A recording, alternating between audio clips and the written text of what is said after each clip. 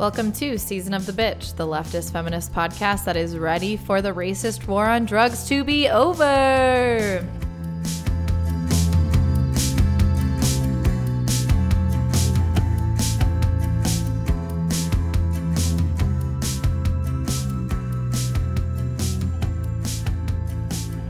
Today we have Laura, Zoe, and Belita. And today we're talking about how weed legalization and how weed criminalization too affects the racist hierarchies that we have in place across the United States. So we wanted to start this episode by acknowledging that the partner episode that is coming out tomorrow, 420, for our Patreon supporters is a privileged thing. We know that being able to do a 420 episode is a privilege that we are afforded. Yeah, we're going to talk about a lot of things on this episode, and I think that tomorrow's episode for our Patreon subscribers is going to be really silly and may or may not start with me thinking that I'm being hacked and needing to be talked down by Walita. You did great. You did great.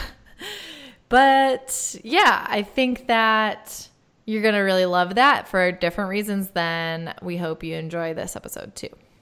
Yeah, I also just wanted to start off by saying, fuck Bill Clinton. Yes. For a lot of things, but specifically on this episode, for the 1994 Crime Act, which probably a lot of people have heard of. Yeah, it's really fucking stupid. But if you don't know what the bill included, one of the things was a 3-strike rule for felonies. So it basically implemented a 3-strike system that would lead to a mandatory life sentence. It also funded the state to hire 100,000 new police officers. It gave $9.7 billion in funding for prison and expansion of death penalty eligible offenses, and dedicated $6.1 billion to quote-unquote prevention programs, which were designed by a lot of police officers. So they were, in theory, supposed to be rehabilitative, but they ended up being obviously punitive because they were designed by cops. Right. And the bill is not what started or caused mass incarceration. That was already well on its way, but it is something that definitely fed into that and was instrumental in speeding that up. It passed very easily with bipartisan support through the House and the Senate, because if there's one thing Democrats and Republicans can agree on, it's a carceral state. Bill Clinton has since recognized that that bill was a mistake, but too little, too late, buddy. Yeah. I mean, there's any of those speeches where he's kind of screaming into the audience an apology and getting worked up about it. I'm just kind of oh man, I don't know. I just feel the whole Clinton era and even the stuff with Chelsea Clinton now, there's a whole Clinton fuck situation there. There is a Clinton fuck situation. Bill Clinton was very popular when he was president. Oh yeah. Americans overwhelmingly loved him. Hillary was extremely hated by conservatives, especially conservative men, but beloved by liberals, especially liberal women. And Chelsea was just a little girl who was being called super nasty names by the then Speaker of the House, Newt Gingrich. That's what I remember of the Clinton presidency, that everybody was happy, everyone had money, there was jobs galore, we had a surplus, and the internet became a thing. Yeah, Madeleine Albright started bombing Bosnia, Yeah, no, of course. Yeah, I think, if we are going to shout out a fuck you to Bill Clinton, I say let's just take it back to a big fuck you to Richard Nixon, who really started the war on drugs. And Just Say No, baby. Just Say No came with Reagan, which was after. Oh yeah, Nancy, my girl Nancy. Yeah, not my girl, not girl Nancy. Well, if y'all recall, if any of you were at our Chicago live show, you may recall that I became Nancy Reagan. I do remember that. That was hilarious. And I just wanted everyone to say no to drugs. for money in the government and corporations' pockets reasons. Okay.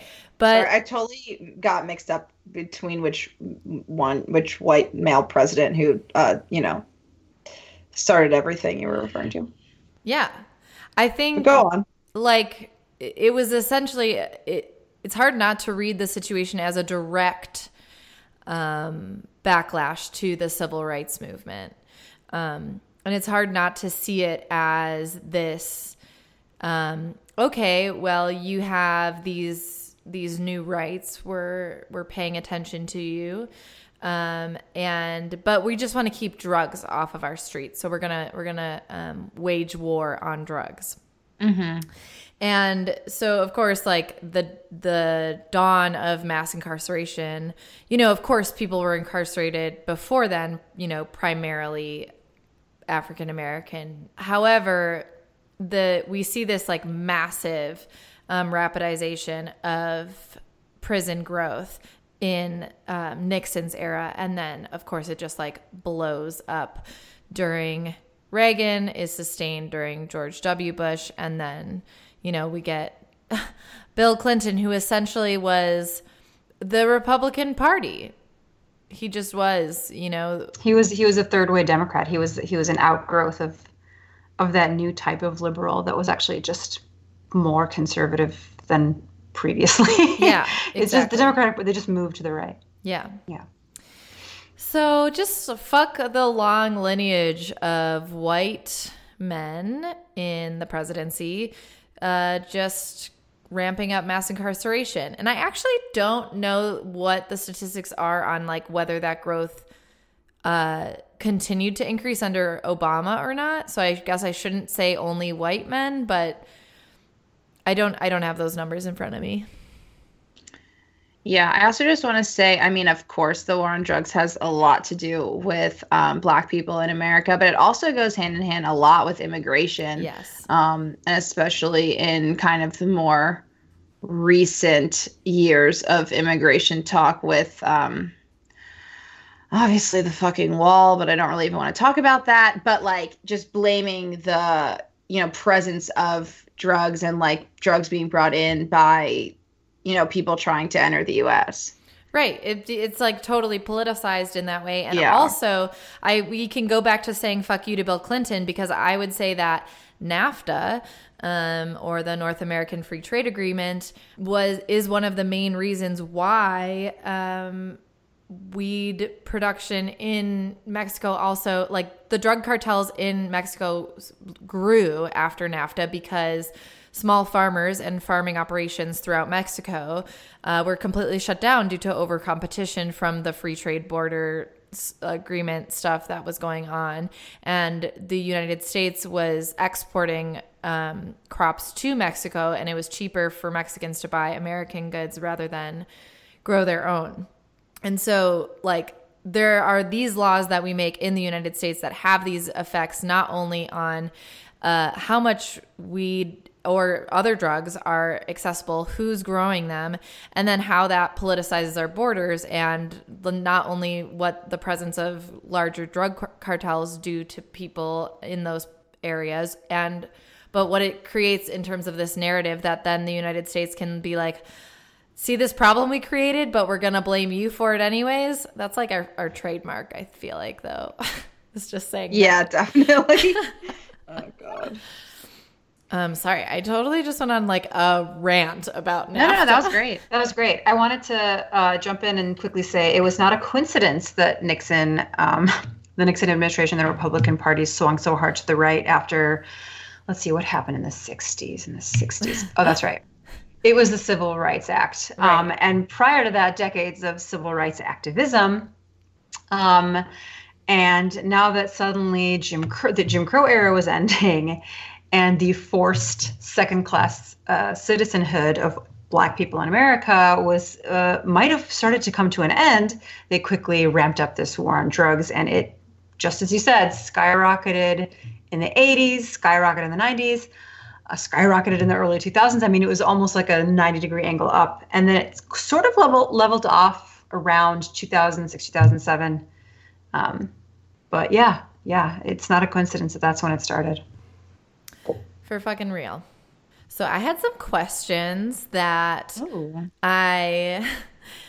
so to our listeners, this is not something that we are pretty sure that we are not close to being experts on this. We do not, attempt to be experts. I would hope that all y'all are reading Michelle Alexander's The New Jim Crow, as well as Push Out, or other books that talk about how this is related to the school to prison pipeline, but also watch movies like 13th, and I'm sure countless others. But I do have some questions that I thought, like, for me are more, I was thinking of framing them in the way that, like, thinking about the potential future of this and what that would mean for our country. And so I guess that sounds really like a weird way to put it, but I have thoughts like, why does decriminalization need to go hand in hand with legalization of weed? A lot of policy, like where weed is decriminalized and or legalized, is purposely written to have loopholes that still allow for racist and classist interpretations of like who it's actually legal for. And I did mention this a little bit on the Patreon 420 episode, but also the point of the episode is that I was really stoned, so I'm going to say it again now. Yes. So my aunt, who lives in New York in Harlem, has been working in harm reduction for drug users for a very long time, like a couple decades, a few decades. And right now she works on like a committee that is drafting policy recommendations for the state of New York. So they will send like, they're basically making a blueprint of like, these are the best policy ideas in order for it not to be discriminatory. Mm. And then of course the state's not going to listen to them, but they're trying to recommend like best possible policy.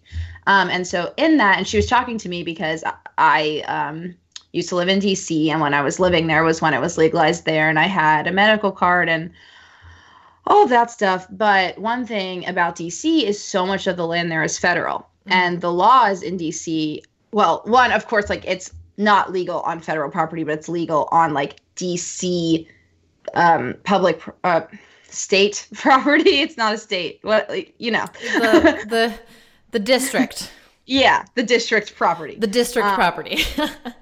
But so what is included in federal property is public housing and like low income housing. Whoa. So it's still, and the rules in DC are that you can have it on your property, like in your home, if you're like registered with it, at least medicinally. So it means that if people live in public housing or low income housing, they are not allowed to have it still. Whoa. And it's not allowed in like any shelters or anything like that. So that's like a really big issue in those policies. And I can speak the most to DC is just because I lived there. But it's similar everywhere that it's legal. There seems to be like, there was some other policy I was reading about in California a while ago where they were like, okay, well, we're going to do a form of reparations to the people that have been incarcerated for possession or use or whatever. And they're going to be funneled into this program where like you can actually now get into the legal weed industry and have your own business or like work in the field or whatever. But it's like, you know, there's some private equity firm that gets the contract out to like build all these businesses and do all this stuff. So it's like, it's not really like reparations. It's not really like a redistributive policy for people who were incarcerated under this extremely racist and unjust law. But it was kind of like a, you know, like all government contracting is. It was really just a way for some private equity firm or some rich person somewhere to make more money off the government while pretending to like cure a social ill. And there's like always that problem, right? And unless we have like a truly democratized economy and universal healthcare and complete decriminalization of all this drug use, then all of these, you know, programs that are coming out with reparations really have to be looked at under a microscope and like, okay, well, who is funding it? How is this going to work? Who's going to be receiving it? What's the accountability? Like, there's just so many layers to retributive and restorative justice while we still live like under a capitalist oligarchy. Yeah, my next question was about reparations. And like, for me, the question is like, how can we funnel the funds from weed legalization into communities that have been most affected by its criminalization? And essentially that question also is like trending towards like, how can this begin to heal Black communities? And of course, like, I don't have the answer to that, but I do think that this is an important piece of this, right? Is if like we are to take seriously how many communities have been specifically targeted and been torn apart by these sorts of criminalizations, which of course have their roots in material conditions, like, yeah, there's a lot to say on that, right? But I think that's pretty intuitive. But I think we know how much legalized weed is making in the states that it is legal, to either whether in tax revenue or otherwise. And I think that when we're thinking about that increased state funding, I do think that we need to make sure that shit isn't going into like more state troopers or more like hyper militarization of our communities, because I don't know. I guess I don't know like how we can ensure this, but it feels like unbelievably crucial. Yeah, I mean, I agree with everything you said. I also feel like I don't have a good answer of like how to do that. Yeah. And like maybe I'm having a particularly like nihilistic day, but I'm just like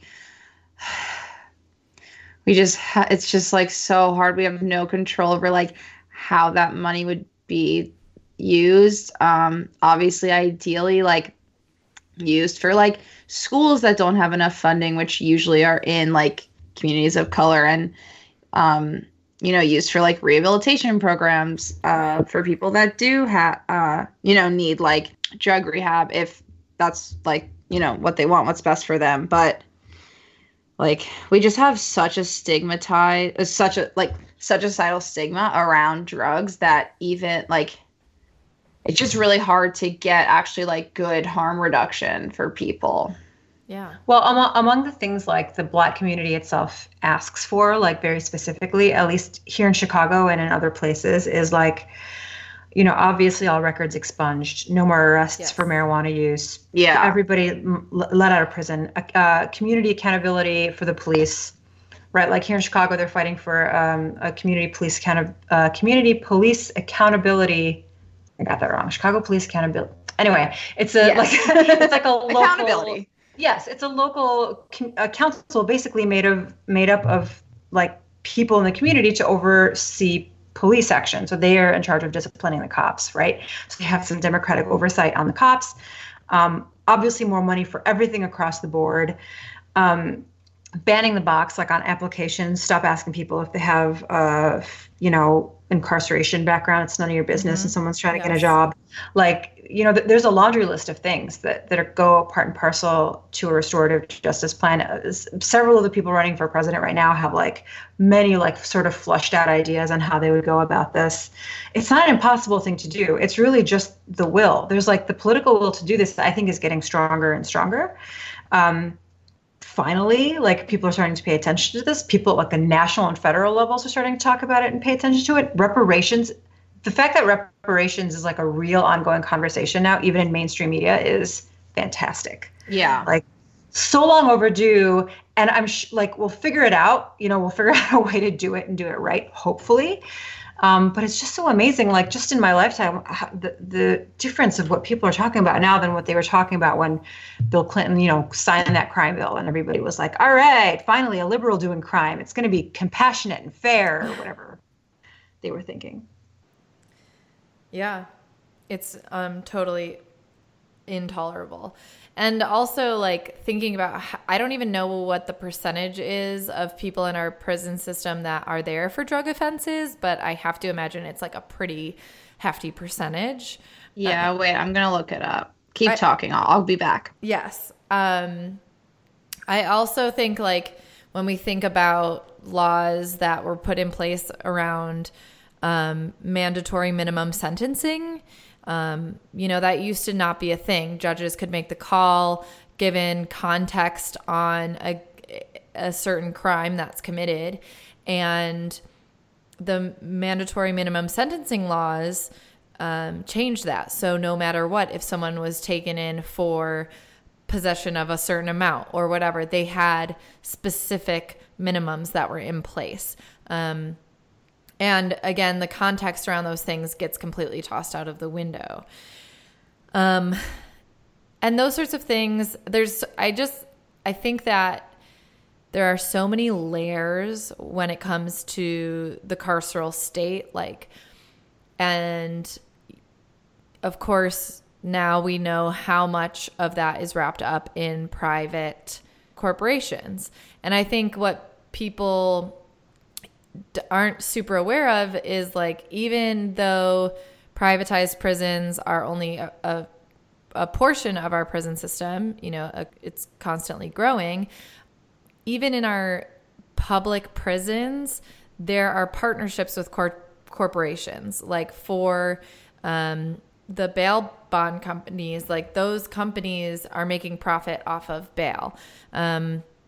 They're the food companies that are serving the prisons and are often filled with maggots and whatever. It's disgusting.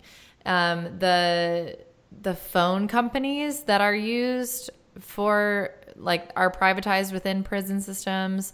And there's tons of other pieces there. And I think that there's just so many things on our country that rely on this stream of revenue, right? On this stream of profit. And that profit has wielded so much power since mass incarceration has blown up. And that's why I think these issues of justice become so complicated, because there are just so many layers to begin to try to push back and fold back. Yeah. Okay, I'm back with some statistics. Tell me. So I have a few different searches here. So first, what percentage of prisoners are drug offenders?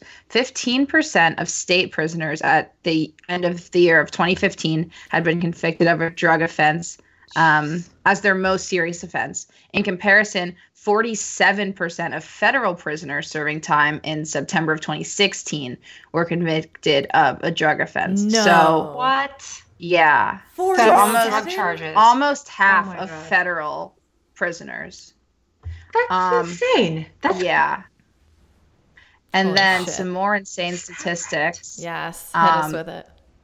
So this is about the percentage of Black people in prison. So there's a 52% chance that a low-income Black man has been behind bars. And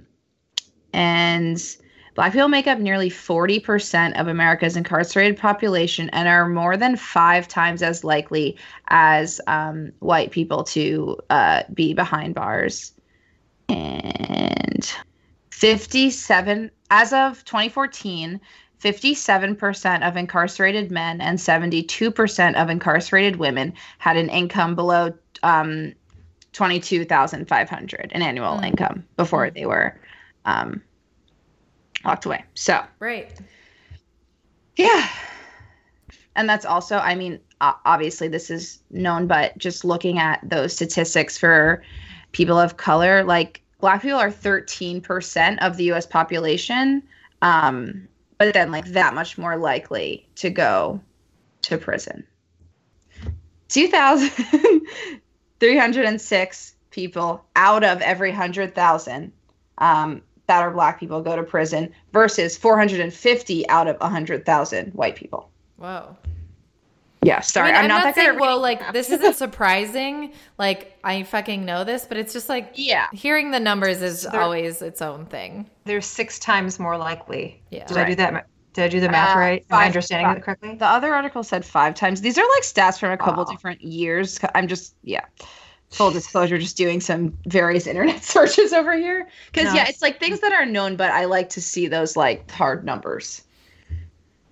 Yeah, I mean, the one thing that I did look up before we did this too, is that the U.S. makes up 4.4% of the world's population, and yet it houses 22% of the world's incarcerated population. So out of the entire world, we house 22% of the entirety of the world's incarcerated population, but only make up 4.4% of the population. Nothing like a corporatocracy to really incentivize just putting people behind bars. Yeah, it's also just like in the US, like, you know, calling the police and like just having a carceral state is so normalized. Like people call the police on their neighbors for shit, which I think it's so fucked up. People that call the police on their neighbors. Yeah. It happened to me when I was living in DC, and like I lived in a neighborhood of like townhouses. Everyone had a yard. Everyone had like summer barbecues and stuff. And we were having a like backyard party, and there were like, at this point though, there were like 5 people in my backyard. Like it was nothing crazy. And the cops like pulled up out back, and they came up to us and like asked for who lived there and like had this conversation with us. But like, you know, then they just left because it was like 5 like, you know, white college students sitting in a backyard. But like a call like that can be obviously so dangerous to people of color. And like, that's just such a hostile thing to do. Right. And it's just like used as, you know, like customer service. And just like people trusting, like the cops are going to like keep you safe or like put in a noise complaint for your neighbors when like the cops are not like safe for most people. They uphold white supremacy. And that's like what they were put here to do, to like calm, you know, riots or protesters and like uphold capitalist patriarchy. For real. Yeah. So that's my little rant. Don't call the cops on your neighbors. Just fucking weirdos. Don't do that. Yeah. Or like on, like, you know, don't call the cops, but like on your neighbors, go fucking knock on their door. What's wrong with you? Anyway, that gets me heated. No, I mean, as it should. It's some fucked up bullshit. So I'm going to read a little bit from the intro of this book called Feminist Weed Farmer. It is by Madrone Stewart, who is a woman of color. And most of the book is just like kind of tips about growing cannabis. But in the intro, she talks about like why it's really important for women and queer people and people of color, like to have the power to grow your own. Mm-hmm. So let's see. For women, the experience of expanded consciousness, insight, and stimulated creativity can be profoundly feminist. This altered state of consciousness can also help us to see oppressive cultural practices more clearly, as well as the process of challenging those practices. Perhaps most importantly, cannabis can help women develop a vision for ourselves and our society beyond these unjust practices. I believe that in order to consume cannabis with integrity, we must derive our plant medicine from ethically responsible sources. The current cannabis market, which is a blend of black market dealers and corporate-controlled dispensaries, is completely market-driven and is not in line with feminist, environmentalist, or social justice values. Unfortunately, there is no reliable way for consumers to know where and how your medicine was produced, whether you buy it from a dispensary or a friend. Your medicine could have been grown in a warehouse and coated in pesticides sprayed by someone who is paid $10 an hour, or it might have been organic, grown under the sun by a commune of radical queer folks of color. However, because of the nature of the industry, there's no way for you to know anything about how your cannabis was produced. Therefore, I want to encourage all consumers, especially women, queer folks, and people of color who are so excluded from the cannabis industry, to consider growing your own plant medicine in line with your principles. So a lot of her stuff is just like, here's why you should grow cannabis, but I thought talking about like the market there was interesting. Yeah, absolutely. I like that a lot. I like that a lot. Yeah, she also talks a lot about, and I've read this before in like some like psychedelic feminism theory, but talking about cannabis, DMT, shrooms, LSD, the other, what are they called? Entheogenic plants. But like how those are good for, you know, expanding the mind, and how like the criminalization of those drugs is also related to like the government not wanting that growth of thought and not wanting people to be able to like explore different views for society, and especially how like those kinds of thoughts and those kinds of substances can be really healing for trauma, and specifically for women and people of color and queer people. So, yeah. Okay, so One of the other things that we didn't talk about, but I remember when I heard about this was like, of course this happens, is civil asset forfeitures, where they go after like the properties of convicted drug dealers, for example, and they'll take like their cash, their houses, their cars, whatever, and sort of use that to, fund fund the carceral state. Basically, it's what they do with it. Of course, with anything with the cops in this country and anything in this country, it's completely corrupted, and they end up just stealing from people who are just even suspected of maybe using or having drugs. Like, there's no real incentive for the state to get rid of these drug laws. Like, they only benefit from them completely, like financially, and control of a very particular population.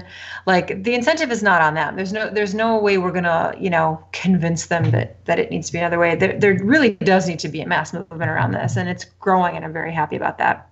And I also wanted to read something. I didn't know what the mandatory prison sentences were for drugs. But apparently so there's a list of like all the different schedules of drugs, the ones that are like very, very dangerous and deadly, things like heroin, crack cocaine, stuff like that, meth. And then there's like weed, mushrooms, whatever. It's not going to kill you, but it's still it's still an illegal narcotic. So like crack cocaine, 28 grams of it will get you a mandatory automatic 5 years. 28 grams, which is like the amount of beans they'll put in your large cup of coffee. Like that's how many, like a small little 2 tablespoons maybe. And I wonder what the equivalent is like of just cocaine powder, because that's some racist shit right there. I can tell you. Powder cocaine for 500 grams, it's 5 years. 500 grams, you get 5 years. Heroin, 100 grams, 5 years. LSD, 1 gram, 5 years. Marijuana, 100,000 grams. I don't know what that is in ounces. Yeah. I can ask Siri. I know. So there's like these minimum automatically 5 years in prison. Like, you haven't even gone to court yet. And this is like what you're expected to get as a sentence to go to jail. And it's 10 years. Like, obviously, if you have more, I think 10 times it's 10 times each of these. Like, you'll get an extra 5 years. So like, instead of 500 grams, 5,000 grams, you'll get 10 years automatically, without like anyone even talking to a judge or a lawyer yet. That's just like mandatory minimum. Wow. It's insane. It's so punitive for something so not worth that much punishment. I just feel like, not to mention, we know like in terms of usage, people across races use drugs similarly. And we know that they're not penalized similarly for this. So it is an issue of race, not just like of how ridiculous these minimum sentencing are as well. Yeah. And it's also like, we're just very quick to like just punish for drugs versus like have any, solid form of like rehabilitation, therapy, like things that would actually help people if they do have a drug problem, which obviously not everyone being arrested on these charges does, but some do. And it's like, we just don't really have like good measures in place to actually like get to the root of like what's going on. It's just like, just put them in jail, and like there's no investment incentive for something like that. Like, there's no profit to be made from healing people. Like there was somebody I was talking to recently. Maybe I think there was an article written about this. There was a doctor who looked into this network of rehabilitation centers that had like different levels of efficiency, and like some were like it was basically this company that had all these different hierarchies and levels of rehabilitation centers. So if you could go to like a really, really nice one where they had all the staff, private rooms, all your meals, you stay there for a couple of months, they'll bill your insurance. Your insurance pays for it, and supposedly you leave rehabilitated. What they were doing apparently was taking in patients, and depending on what type of insurance they had, putting them in different levels and different like quality of care rehabilitation places. And in some cases, for the people who had the worst insurance and could pay the least, offered them this thing of like, oh, hey, we've got this rehabilitation center, your HMO or whatever will pay for it, just come down. And it really just ended up amounting to being nothing more than like a motel room where other drug dealers literally lived and where you could still continue to use and buy drugs. And this is like, it was a huge fraudulent thing. And it's, it brings us kind of back to like how our healthcare system works. There's no incentive to help real drug abusers, people with actual problems, like at least for illegal drugs. The legal drug pushers, they love it if you're hooked on their shit. But once you move out of that profit model and you're, you've just become now a burden on society health-wise, there's just no incentive for anybody to invest in helping you. And so the help isn't there. That's just how capitalism works. That's just how it screws us all over in every single way. Truer words have not been said. So, there are lots more things that we can all learn about the ways in which drugs are related to our carceral state and how those affect particularly Black and brown people disproportionately more. But, we at least wanted to acknowledge that this is a big issue and that we need to be vigilant when we're starting to see all these states put legalization on the table. I think we need to hold, as much as we can, people accountable to those laws and decriminalizations, having healing pieces in those laws and in those narratives. So we wanted to switch zones a little bit just for the tail end here. So Zoe, with the help of us, I don't want to make her feel embarrassed. I'm like hiding my face right now. I knew something. I was like, she's going to hate this. But so she wrote this manifesto, Season of the Bitch manifesto. Again, we contributed to it, but she really put these words together and I'm obsessed with it. Laura's my biggest fan. Well, okay. What I was telling them before we started this recording was like, for me, it feels like I've been doing this project for almost 2 years now. I try to describe it to people. And after reading this, I was like, oh my God, I've just been describing this to people all wrong. And like Zoe just nailed it, in my opinion, to get like the spirit of what we do here. So, like I'm just gonna, there's how many? 7 tenets, if you will, of the Season of the Bitch Socialist Feminist Manifesto. And it just like, no sorry, of course, we don't even need to get into it, but it's like, of course. Love it. I love also the order that you did this in, because I love that it starts with no sorry, which I think is like this really trademark thing, and of course is like at the root of our understanding of the feminized experience. 2 is representation matters, which I have to say, Zoe starts by saying, sorry, not sorry, but cis men are canceled. Which I just want to say, so like I had my mom like look it over for me because she does editing as well. She's not an editor, but she has edited things. But so she was like, I would maybe take out the like cis men are canceled. Probably it's kind of harsh. And I was like, that is the one thing I'm absolutely not changing. Sorry, Mom. It's staying in. Yeah. And she was like, okay, whatever. Oh my God. I love it. And I think that, this is something we've heard time and time again from our listeners, is something that like is really important to them, that this can feel like a breath of fresh air to them and stuff like that too. Number 3 is dismantle the hegemonic capitalist patriarchy, obviously. Number 4 is radicalizing is about simultaneously learning and unlearning, and oh, how frustrating it can be. And I love this because I do think that we talk a lot about all these things that we've been taught and how to unlearn them, but also like giving space for people to grow and to learn and not have this like assumed knowledge, and not have judgment when people don't have the knowledge that you have right away. So that is great. Number 5 is money is a catch-22. This is where we're like, we would really love to spread the word, and to do that, we need your money. We need money. And we also like get it. You know, we're all suffering under capitalist hell. So number 6 is socialist feminism is the future. Nothing more to really explain there. And number 7 is love you bye. And I just love that it ends with love you bye, because I do feel like we're like, for me, I don't know. I've been in this Emma Goldman reading group, and I've been thinking a lot about the lineage specifically of radical women, and thinking about Emma Goldman, and then thinking about Assata Shakur and Angela Davis, and thinking about how a lot of their speeches of these powerful women, they were like unabashedly like pro-love.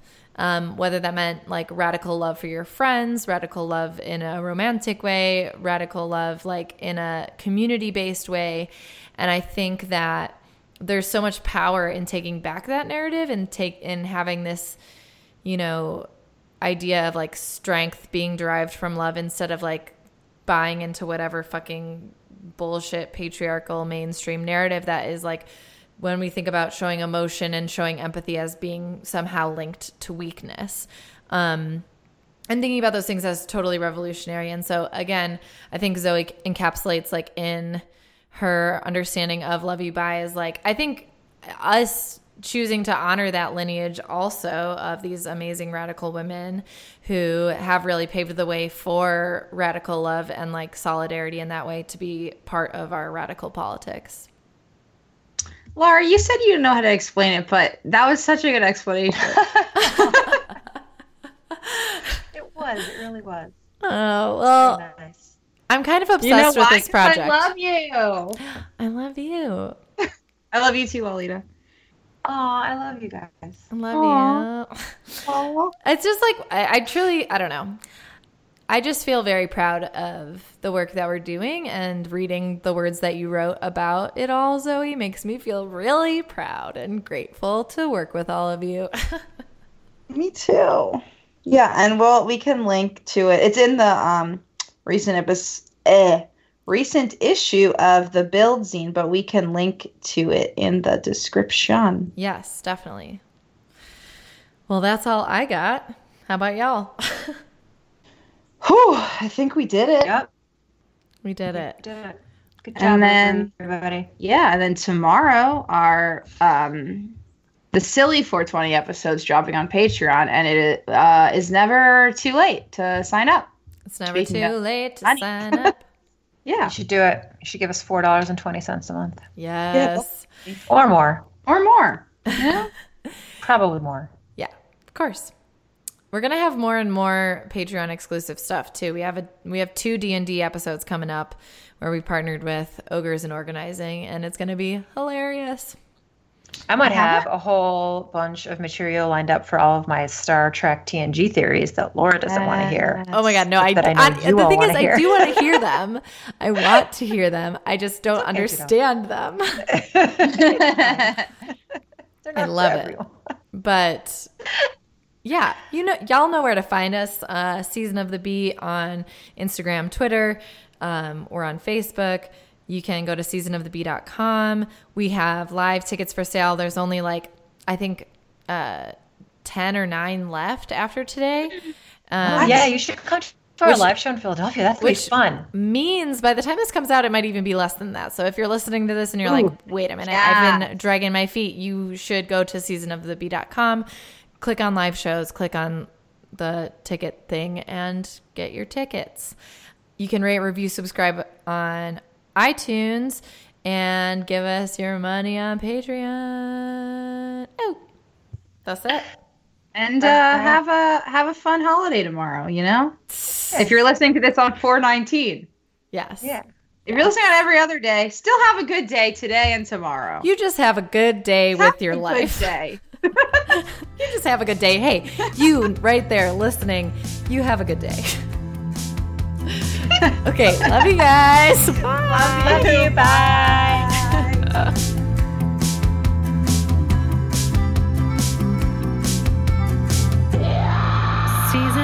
bitch.